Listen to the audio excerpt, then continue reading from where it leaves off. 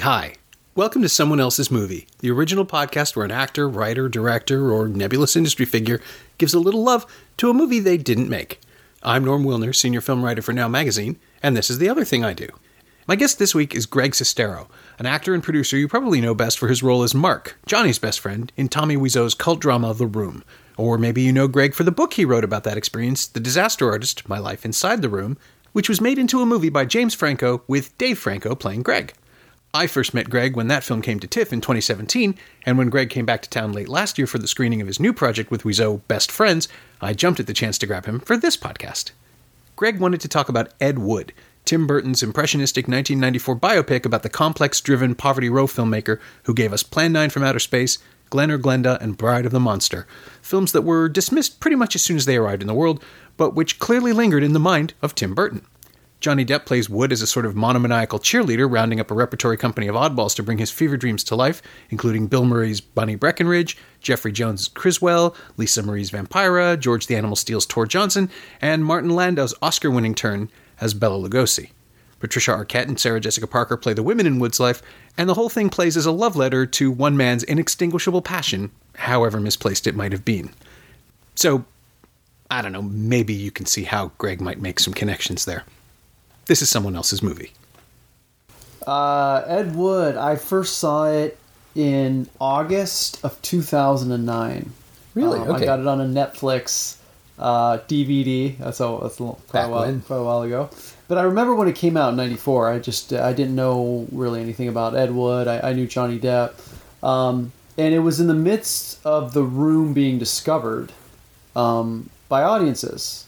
So it started screening... What's that? 2009. 2009, okay, yeah, because there's an Entertainment Weekly article that came out at the end of 2008, so about 10 years ago, and it was all about the cult of The Room, and it was now screening in LA, and people would show up once a month, and over that year in 2009, it really started to get out there in New York and London, and so when I watched Ed Wood, I immediately identified with it, because you have this passionate filmmaker and this kind of eccentric friend that come together who have been pretty much rejected by the people in their life and the system, but they really want to make movies. Yeah. And so when I watched Ed Wood, I never forgot it. And so I had the idea to write The Disaster Artist, and immediately before I started writing The Disaster Artist, I told my co-author, Tom Bissell, I said, this story is very much, a modern day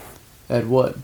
Yeah. And so that's why it became a special film for me, is because I very much saw myself in these two guys. Yeah. I don't know why, but I just assumed that you would have seen it the first time around. It must have played so differently for someone who's kind of been on the other side of that experience. Yeah. I mean, it was almost like watching a big part of your story, but also watching it kind of later on, because I know in the film, the tragedy that happens with Bela Lugosi, it's almost like seeing your future in a way of seeing later in life of because both these guys, obviously, Ed Wood and Bela Lugosi, had passed on by the time this movie was made, so they never got to see really what happened with this film.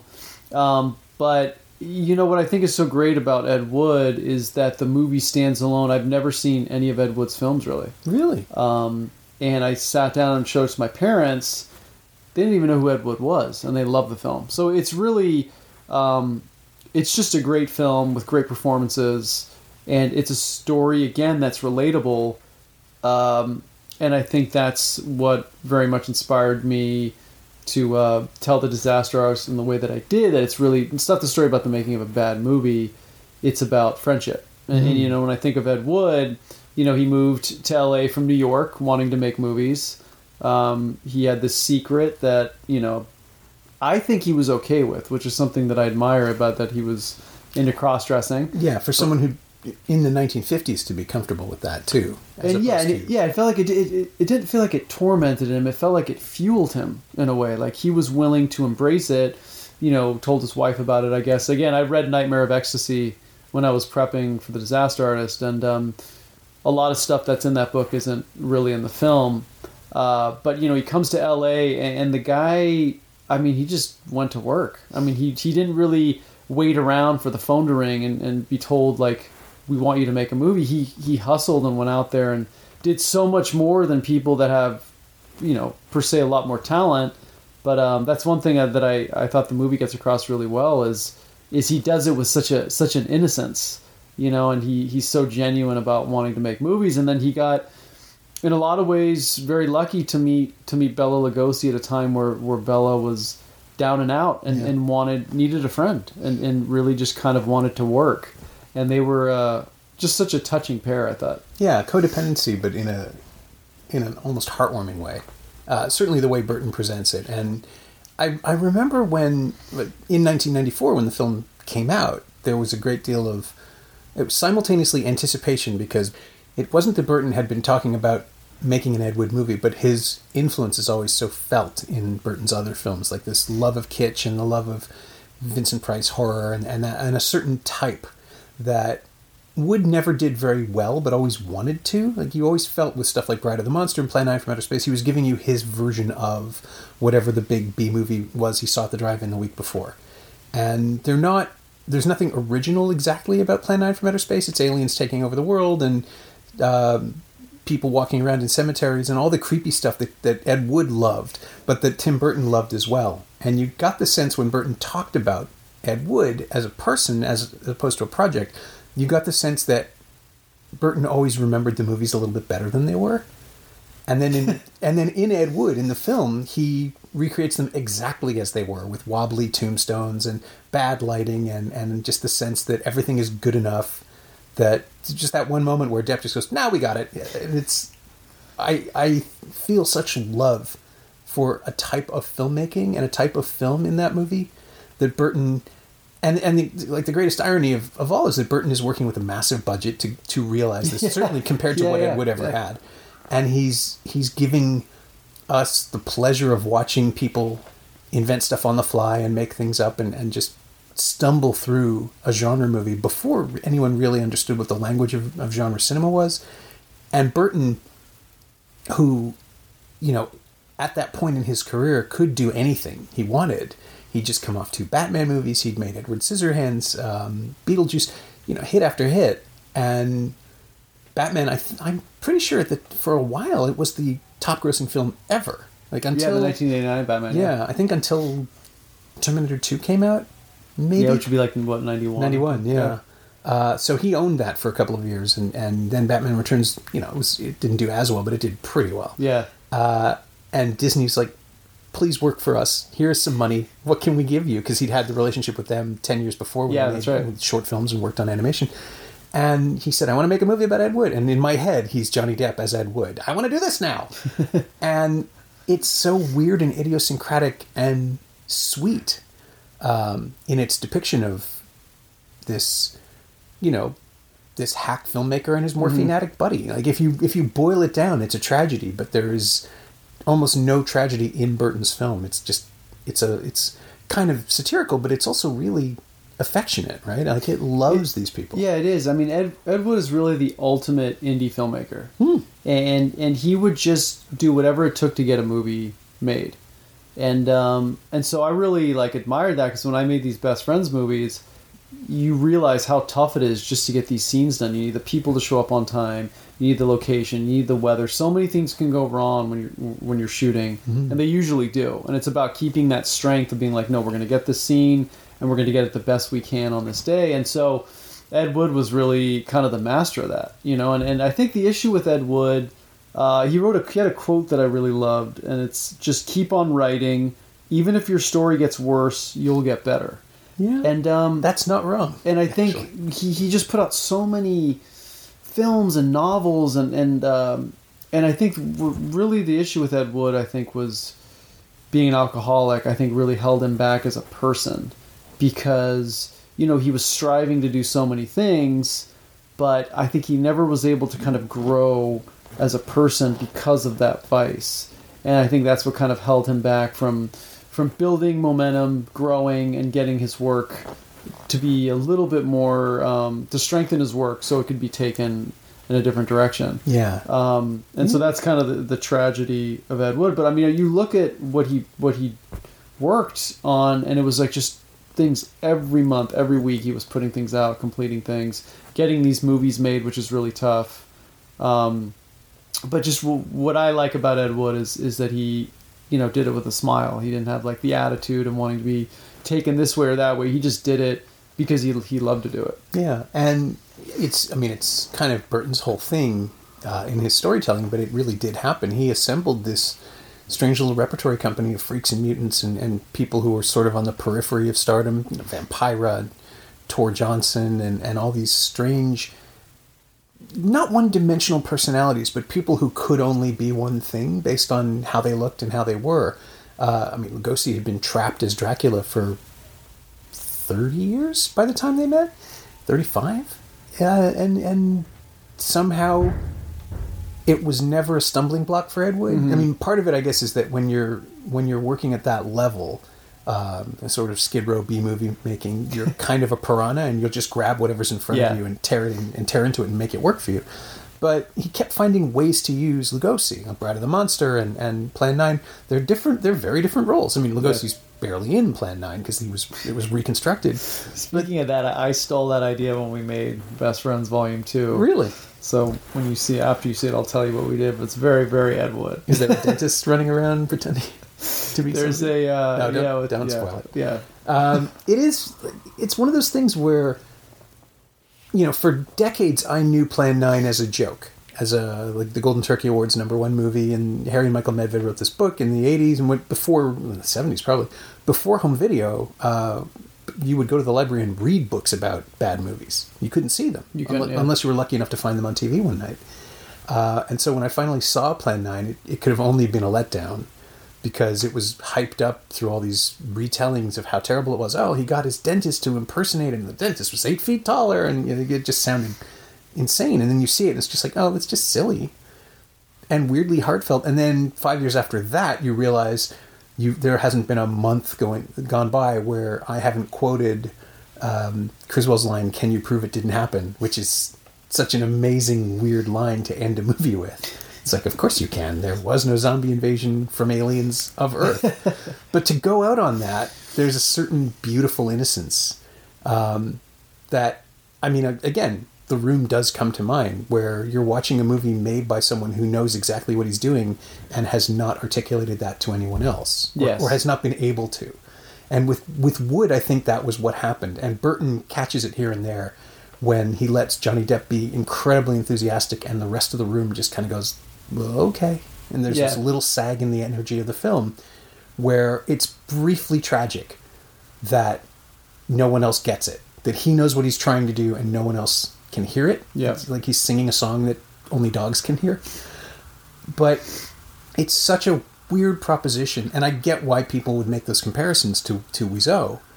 And having met him last year on the Disaster Artist press days, I get it, right? Like he's really good at feeding into that image of himself because that's what people want, and he seems to have decided that he'll give people whatever they want. Yeah. Now.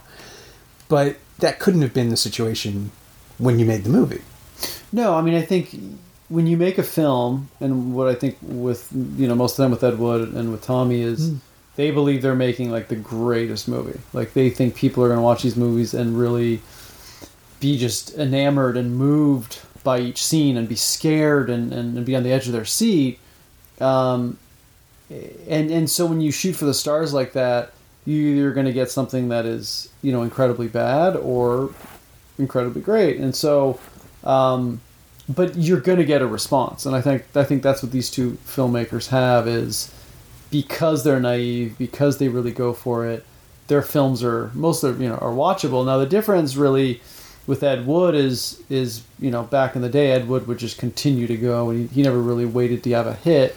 He just kept making stuff, and I think Tommy kind of stumbled upon this thing with The Room, where all of a sudden, it became the midnight movie and the talk of the greatest bad movie ever made, and people were just flocking to it. So it put him in a predicament where he could just go on and make something else because it was just he was caught in this storm.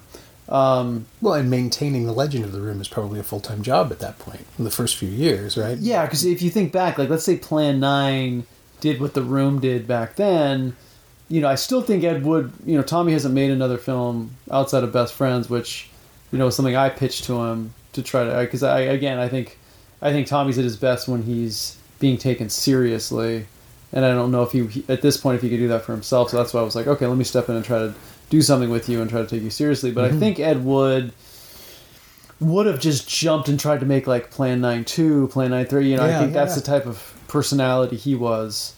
But it's just interesting that we never got to see what Ed Wood would have done with that fame. Yeah, and it only came so far after the fact too that he's a cult figure, he's a cult hero now, but I think even in the 80s he was still kind of laughed at instead of laughed at affectionately. Yeah. It took Burton and Depp to it took an Oscar-winning film to turn it around and make people appreciate it. But when I read Nightmare of Ecstasy, it was just really difficult, towards the end of how he passed away. Yeah, he did not have a great life. Like the last 15 years were kind of a straight up descent. Yeah, and just like him kind of his last couple days, man, it's tough. I know that exact spot in Hollywood where that happened, and every time I drive by it, it always reminds you of movie making in Hollywood and how it's so important not to have that be your fulfillment, because each film is a different story, and if you're looking to get your happiness from that, it's so unexpected. Like, you need to make the film because you just love the story and you want to put it out there, and you're able to move on and live your life and make sure you have like the right people around you and the relationships are what sustain you. But I think, fortunately with a situation like Ed Wood, just being an alcoholic and dealing with that, the void and the emptiness and the depression was just really tough because, he was really putting his heart out there. It's tough to not reward that, because I think he deserved it. Yeah. And it is weird to go back and see the real filmography, the real history. I mean, he sort of spent his last couple of years making pornography and not the best pornography, if that makes any sense. I have seen Orgy of the Dead. It was released on VHS. It was recovered and restored at a point where I was reviewing everything that came out effectively. And so I saw it and it's like, yeah, that's an Ed Wood movie. But it's really unhappy. Like, it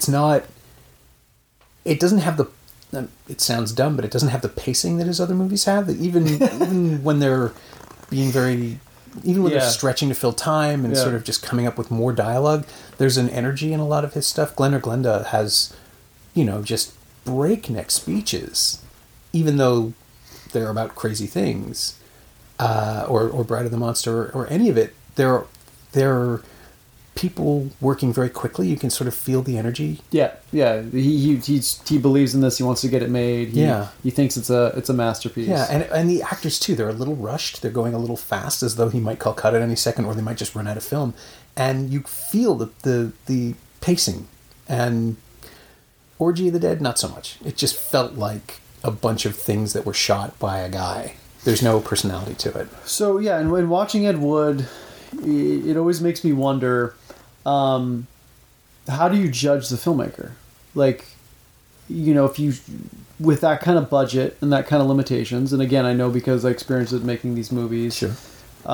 You're very limited in what you're trying to create. You have a scene, you have a couple actors, you have limited time, you're facing the obstacles of, the lighting's changing, getting everybody on the same page.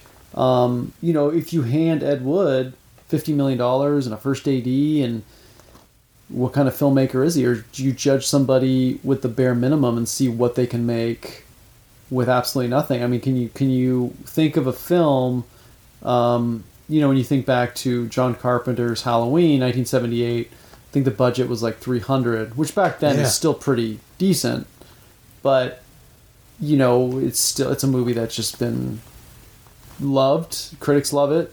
Fans love it. It's still very watchable. Do you think Ed Wood, with a budget, could have produced something like that? Could have been a talented director? I don't know. I think maybe all it would have taken would have been a tighter editor and a better cinematographer, and he would have been working a level up. I think by doing things the way he did and taking so much control of it himself, he probably did himself a disservice. Yeah, absolutely. And that's what I learned with The Room is making a film is such a collaborative medium. I mean, you need everybody. You want everybody on board. You want everybody to be there for the film. Like, you don't want someone pushing their own agenda. You want them to be like, hey, we're here to make the best film possible, and how do we do that? And you can really alleviate a lot of problems with your team. You know, and I learned that with The Disaster Artist, and James Franco's spoken about this, where he was so thankful to have, you know, Point Grey and Seth Rogen there to produce, to kind of guide and be like, hey, we don't need to do it in one day. We can take our time and set the scene up this way and bring in this actor and really take our time with it and do it right. Well, but you're also working with a level of goodwill towards the project that I don't think Wood ever had. Right? Like the sense that everybody wanted to be part of The Disaster Artist. I see what you're saying. So he had to kind of pull people into... Yeah, Wood worked with the same people over and over again because they were the ones who would work with him, I think. And also, in the case of Lugosi and even Vampira and Criswell, he was offering them work. And yeah, he did. So he did kind of create a band, yeah, in a way, which was cool. Coming to him from outside that band. The Disaster Artist is, you say I'm making a movie about The Room, and everybody goes, ooh. I see what you're saying. Yeah, you had a lot of people that just wanted to and do it's it. Like the thing about the film is that about The Disaster Artist rather than The Room is that it feels like a party everybody's invited to. You can be part of it and enjoy it.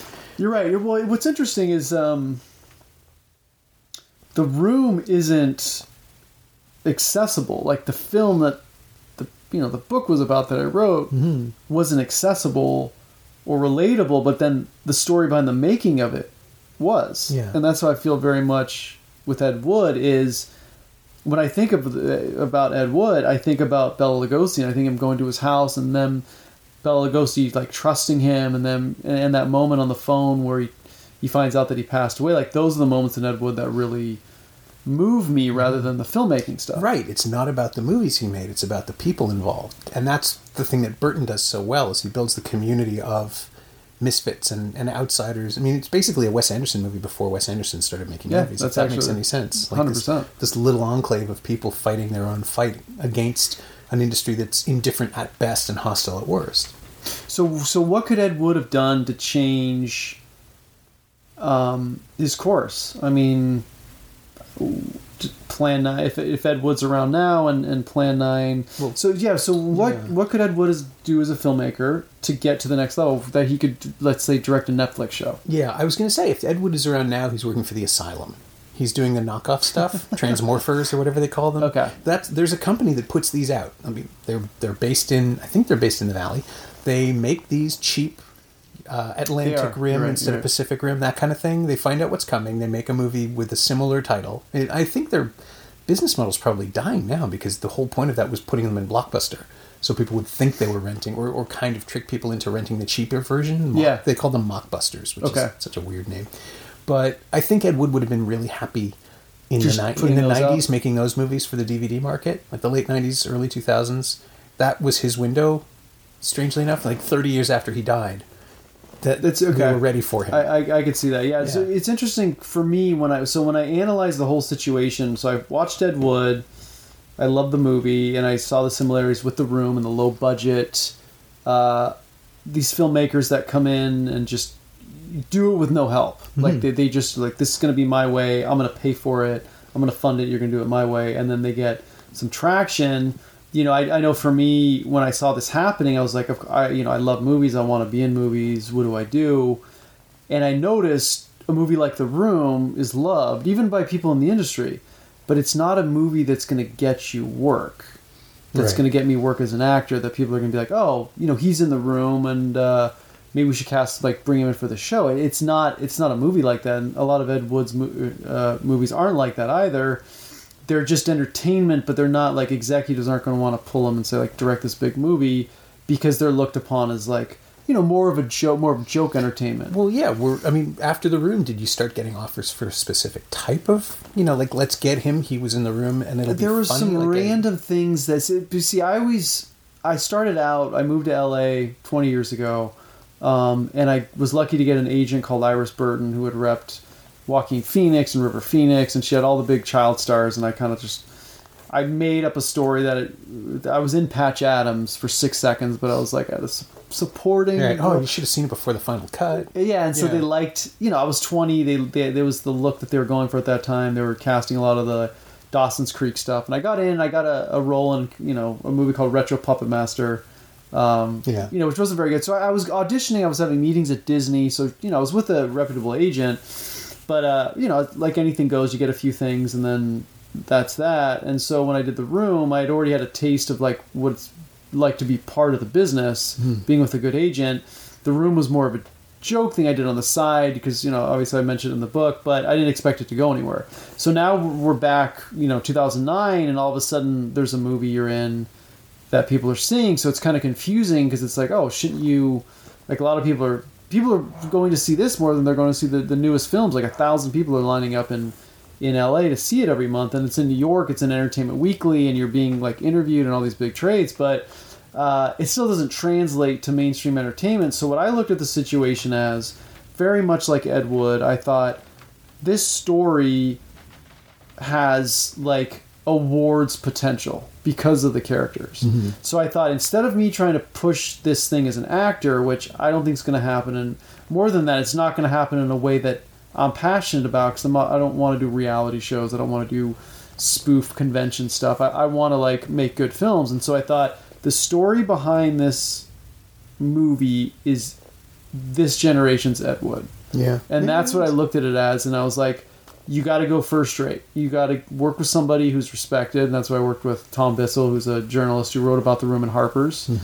And I told him, like I said, in our first conversation, he was in like Kazakhstan or something, like way out there. And I was like, this story, I want to be the next Ed Wood. He's like, I love that movie. And I was like, you got to get a first rate publisher. You got to treat this as, it's nothing to do with The Room, the Plan 9, the B movie stuff. You got to tell the story as if it's a nonfiction novel, a universal story that people will care about. They'll care about these two people, and it's nothing to do with a bad movie, because I think then you limit yourself to that. And that's very much like what once Ed Wood started going, all of his stuff started getting the reputation of being like more crap. Even though it's like he had a story to tell, the execution wasn't right. And so I learned with The Disaster Artist that the way to go around that is you gotta have a good team. We had incredible editors at Simon & Schuster who was like all on board to tell the best story possible, to put a cover out that people would, so you had a team behind you to do that. And so that's why I'm always curious, is Ed Wood somebody who's not willing to work in the confines of being told what to do in that way? Does he have to do everything himself? And I think that's where Bela Lugosi was at, is he had gone through the system, and he was like, you saw the result of what had happened. Well, he'd been chewed up and spit out. Yeah. And so I think it was just refreshing for these two guys just to be able to tell stories without rules.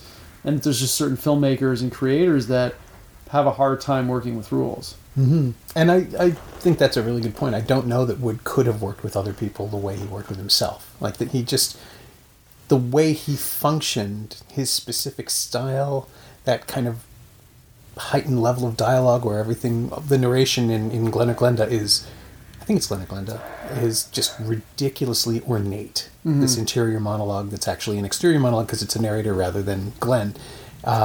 It's so preposterously florid, but it's his impression of what an important man would sound like.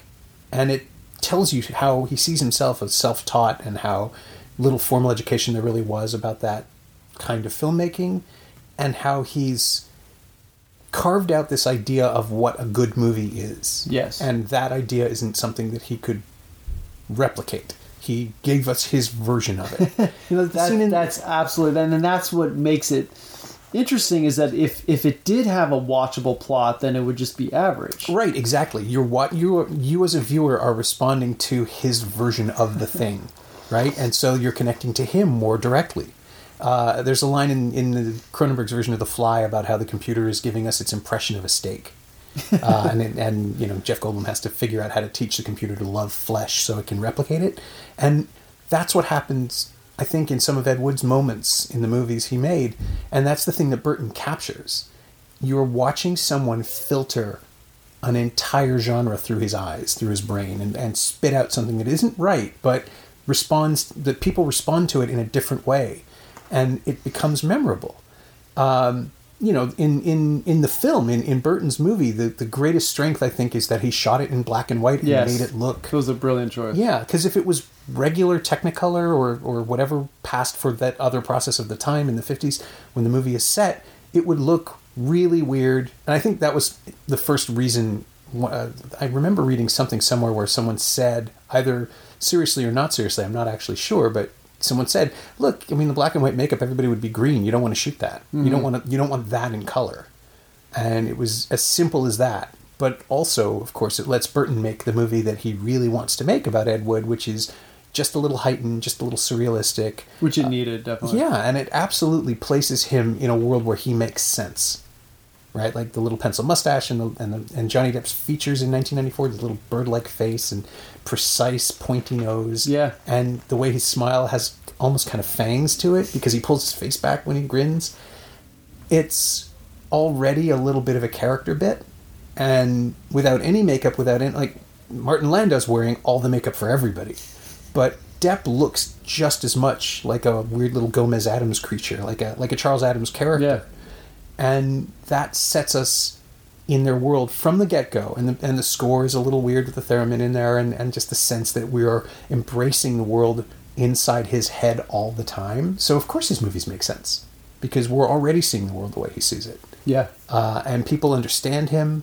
You know, it's Scott Alexander and Larry Karaszewski's script is so sympathetic to him, but also quietly just moves the goalposts a little bit by having everyone understand him immediately. The only pushback he ever gets are from people with money and people who are gatekeepers, but that puts us on his side because he's an underdog and he has a vision, you just can't get it past. And that's what, when you're saying, like, how would he function within the studio system? He would never have functioned within the studio system, but he would have, like, he'd be the guy Charles Band gave $100,000 to now to make a movie. Yeah, that would be perfect. The Puppet Master thing makes perfect sense. That, of course, you would know that world. Like, that's very much, yeah, just get it done in 5 to 7 days. We just want it delivered. Yeah, here's a mansion. Make it in the mansion. Even if you see the pole sticking out of the puppets, it's fine. Yeah. The strings. Just get it made. The Full Moon Experience does exemplify a very specific type of cinema. Because again, I reviewed all of that stuff when I was coming up. Now, see, they went a little different in Puppet Master 3. I felt like they is that the one where they turned into good guys? I'm not sure. When did they introduce the Nazis? I think in 3. But I think I thought they upped it the quality and the acting. I thought that was the best film, but I just think at the end of the day, like, they're just going to try to make it for as little as possible and as quick as possible. Yeah, well, that was the Charles Band promise, right? Like, there's not just one Subspecies movie. We're going to make 3 of them. Yep. And William Shatner might be in one, but he won't be in the other 2. It won't matter. We'll get someone else. The churn of those movies. And every week there'd be a new one. VHS tapes would just show up constantly. Paramount was their distributor. Yeah, and would just mail them out to us like a Nerf grenade that just kept pumping. You'd get one and then another, and every now and then one of them would be okay. I'm more of the nature of, like, really taking your time and living a story. Yeah, those living the project. And but it's funny because when we Tommy and I went in for a meeting with a big literary agent who had just read The Disaster Artist and, like, saw it as a film and he was going to rep it, which was really exciting. And so I had Javier Bardem playing Tommy. Going in, that's what I thought of when I was writing the book, and so I went in there and I was like, what about an Ed Wood type film? And the first thing he said was, like, don't bring up that movie. It didn't do well for them. Yeah. And I thought, that's interesting. It didn't do well initially, but it's such a respected movie. Yeah, it never went away. That won Oscars and that will live on forever. And so to me, I think even Ed Wood would prefer a film like that than some, like, commercialized, the black and white was a risk, but it made for a much better film. I think he would have preferred that outcome, and I think the audiences discover it. It's now a timeless film. Yeah, and I think to me that's a much stronger success than just like some comedy that would come out and that did well at the box office. I think the way they did Ed Wood was perfect. Yeah, the lesser version of this film, I think, is the one where Bill Murray plays Ed Wood. And it's in color, and it's a comedy about a wacky guy who has crazy ideas. You know, like you've seen that movie a Yes. dozen times, a condescending take on him. Burton plays it straight. Like he lets everybody else be real and dramatic, and the comedy is there. You know, nobody talks about Sarah Jessica Parker in the film, Who but was she's great. quietly wonderful, Yeah. like in a really small way. She was able to find both the humanity and the confusion. You know, like it's weird. I just saw Welcome to Marwen last night, the Oh, okay. Robert Zemeckis film, which Yeah. is god awful. Oh, is it? Sadly, yeah. It's Oh, the story of Mark Hogenkamp. It was made into a documentary called Marwen Call, like 8 years ago. It's incredible. It's The documentary? the true story, and the documentary. The way that the filmmaker Jeff Mellenberg tells the story, it's great. It's like legitimately wonderful, and you can see Robert Zemeckis seeing that movie because Mellenberg is credited as an executive producer in his film. And thinking, oh, I know how to tell this story with digital effects and make the Barbie dolls come to life. And every decision is wrong. Yeah. And it's ultimately just reductive and demeaning. And the one thing that works is Leslie Mann playing Hogenkamp's neighbor, who is basically doing what Sarah Jessica Parker does in Yeah. Ed Wood. And I thought of it like a lightning bolt when it happened, when I was watching it. It's the compassion and the attempt to understand the other person when someone presents you with something that you don't fully understand and almost can't believe, the revelation of this identity. And in Welcome to Marwen, it's the idea that Hogenkamp has not a secret life, but the way he's processing this horrific trauma that he endured is to create this elaborate fetishization of the world and to sort of take all the women in his life and make them Barbie dolls and act out lives for them. And she realizes that he's brought her into this world without her consent or even her understanding, and she tries to be sympathetic in exactly the same way that Parker is in Ed Wood. And I just thought that's the one true thing. Like that's the one thing in this movie that actually makes sense emotionally. And Burton tosses it off. Like it's just part of the story. Yeah. It's not like there's no huge moment. The orchestra doesn't swell. We're not led to understand and sympathize through her. We just see her being a person. Like, yeah, that's what you would do. You would try to be a good person about this situation that you just don't understand. Yeah, most people don't even realize that she's in the movie, and she's great. Yeah, and she's so good. I mean, everybody remembers Arquette because she's the more prominent character, but revisiting the movie, it's like, no, she's so good. Sarah Jessica Parker is so good in this little part. And Burton gives her the moment. Like, he gives her the space to do that, to find that character and play that role. And, again, that wasn't a thing that I would have necessarily credited him for at the time, because he was doing these big, weird studio pictures, but they were all, with the exception of Edward Scissorhands, they were all really fast-paced and didn't have a lot of emotional content. Yeah.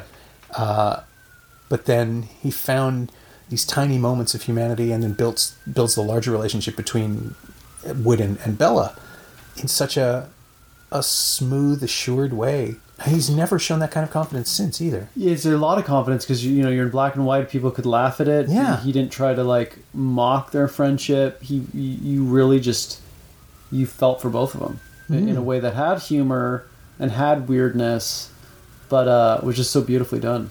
Yeah, it is such a strange, sweet little film in the middle of all of these big budget movies that he was making, and I feel even now. I know people said.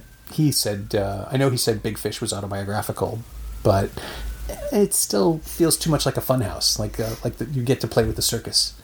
And this movie doesn't. This movie feels like the little film that he carried around in his pocket forever. Even though he didn't, because that's the other thing. I found I was doing just basic research. I knew he was going to direct Mary Riley, the one that ended up being made with Julia Roberts and John Malkovich, okay. the Jekyll and Hyde story. Not very good. But he was going to direct it with Winona Ryder in the lead instead of Roberts, which might have been different. But he fell out with Sony, or Columbia Pictures at the time. He fell out with Columbia. It didn't happen. And he just flipped over to the Ed Wood script, which was at Disney. And So there was an Ed Wood script that had been... Alexander and Karaszewski had been working on it, I think, independently of him. He wasn't going to make it. It just happened that they said, we have this. So it's interesting that they had been... An Ed Wood project had been going around, which was that because he had fans, or they just like the story, or do you know what? I think Karaszewski and Alexander were doing things like The People versus Larry Flint, and they had come off They'd written Problem Child. I remember that. Okay. The John Ritter comedy, and they wanted to do Right. other stuff, and they have a bunch of other scripts that were all sort of roughly based on real lives, and I guess I don't know. I don't want to speculate, but I think it predates Burton's involvement. Okay. Because there would have been no point in commissioning them to write it at that point in everyone's careers. So they just kind of looked upon like interesting personalities from It the feels last like couple it. decades, maybe, and Yeah, people who were sort of cultural outsiders, I guess. And I'm sure there's a third one, and I can't remember it now because I'm blanking on it. But they, Man on the Moon, the Andy Kaufman movie, that was Oh, theirs yeah. as well. And I don't know if that was commissioned after the fact because they wrote Larry Flint for Milos Forman, and he said, "Let's work on another picture about a that real makes person." sense. Yeah, I mean, but- that's the thing. Andy Kaufman was somebody who had that appeal from all the work he had done, but Wood was just so out there, yeah.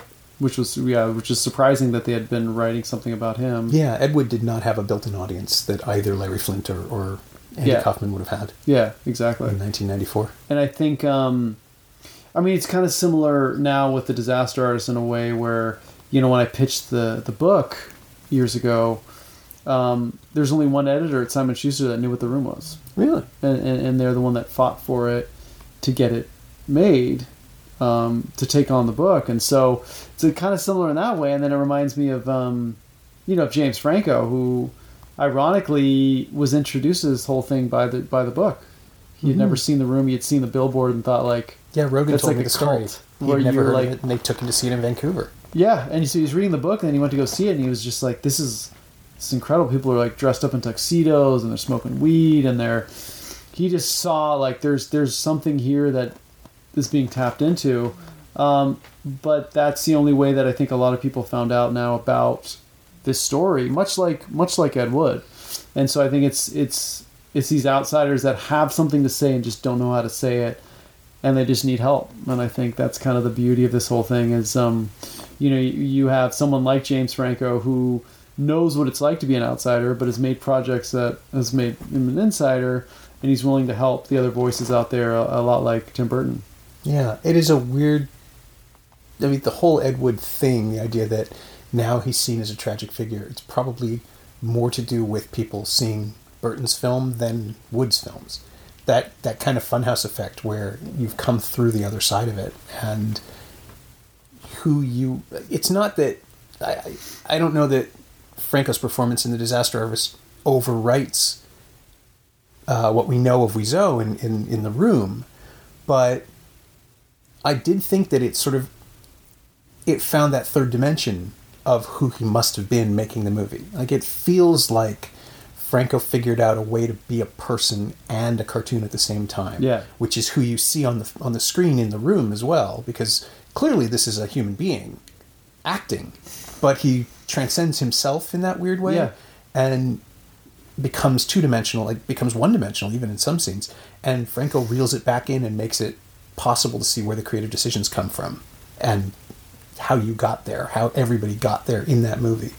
It's Ed Wood, the Burton film does the same thing for Ed Wood the man, I think. It shows you how he would have existed in the world, even though the world itself is a little broken already. Yeah. Like it's a surrealistic, realistic film. Yeah. And that casual exaggeration seems like it would have been who that guy was. Like, we are in his head with him, so that at the very end, when he decides this is this is how I want to be remembered, this is my masterpiece, you can believe that it's an organic moment that he has built for himself, even if it is a delusion. Yeah. And the way that The Disaster Artist handles that moment for Tommy is that we get to see him decide. He doesn't convince himself, he chooses to go with it. Yeah. In a different way. So this deflates the question I always ask at the end of the podcast, which is, what, if anything, of this movie have you incorporated into your own work or borrowed from or leaned on? Because you basically created the answer film. Yeah. Yeah. Yeah. Without meaning to, because you started as a book. But I think it just gets back to what I mentioned in the author's note is art is expression, can it fail? yes, Right. it can. I have seen movies that where it failed. I just saw Welcome to Marwen. But please go on. But I think that when you express yourself, it's just you never know what's going to happen. That's kind of the beauty of it. And I think that's what I learned with The Room as a young actor. I truly believed that this film would have no impact on anybody's life and that it was just a home movie that Tommy was making. And, 15 years later, 16 years later almost, I've been in Russia, I've been in France, I've been traveled all over the world, and there's just always people that show up to see this movie, and they're so excited to talk about it. They're so excited to bring their friends and watch their faces respond to the craziness. So that's the beauty of it. You never know when you make a film. But I guess what I learned through Ed Wood and through Tommy, if you're going to go out there and you're going to try, shoot for the stars. Yeah. Also have a giant octopus around. How is there no giant octopus in... I'm going to decide that it's in the harbor. We just never see it. And all the shots of the San Francisco Bay. It's there, There's a giant octopus there. Yeah. So now we've connected them. It's a cinematic universe. Yeah. My thanks to Greg Sestero, whose new project with Tommy Wiseau, Best Friends, arrives on Blu-ray and DVD next Tuesday, January 22nd, from Lionsgate Home Entertainment in a 2-volume edition. So Volume 1 is already available to rent and buy on iTunes and Google Play. Volume 2 will also be available on those platforms next Tuesday. Thanks also to Peter Kaplowski. He knows what he did. You can find Greg on Twitter at Greg Sestero, all one word, and you can find Ed Wood on Blu-ray and DVD from Walt Disney Studios Home Entertainment. It's also available on iTunes and Google Play.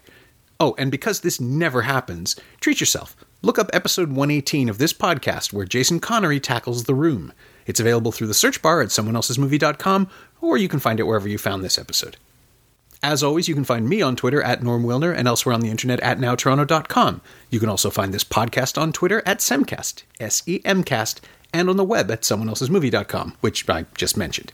If you feel like leaving a review on iTunes or Apple Podcasts or wherever you enjoy the show, that would be greatly appreciated. Every little bit helps, it truly does.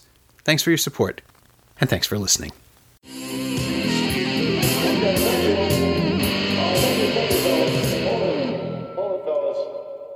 I'm afraid you're just too darn loud.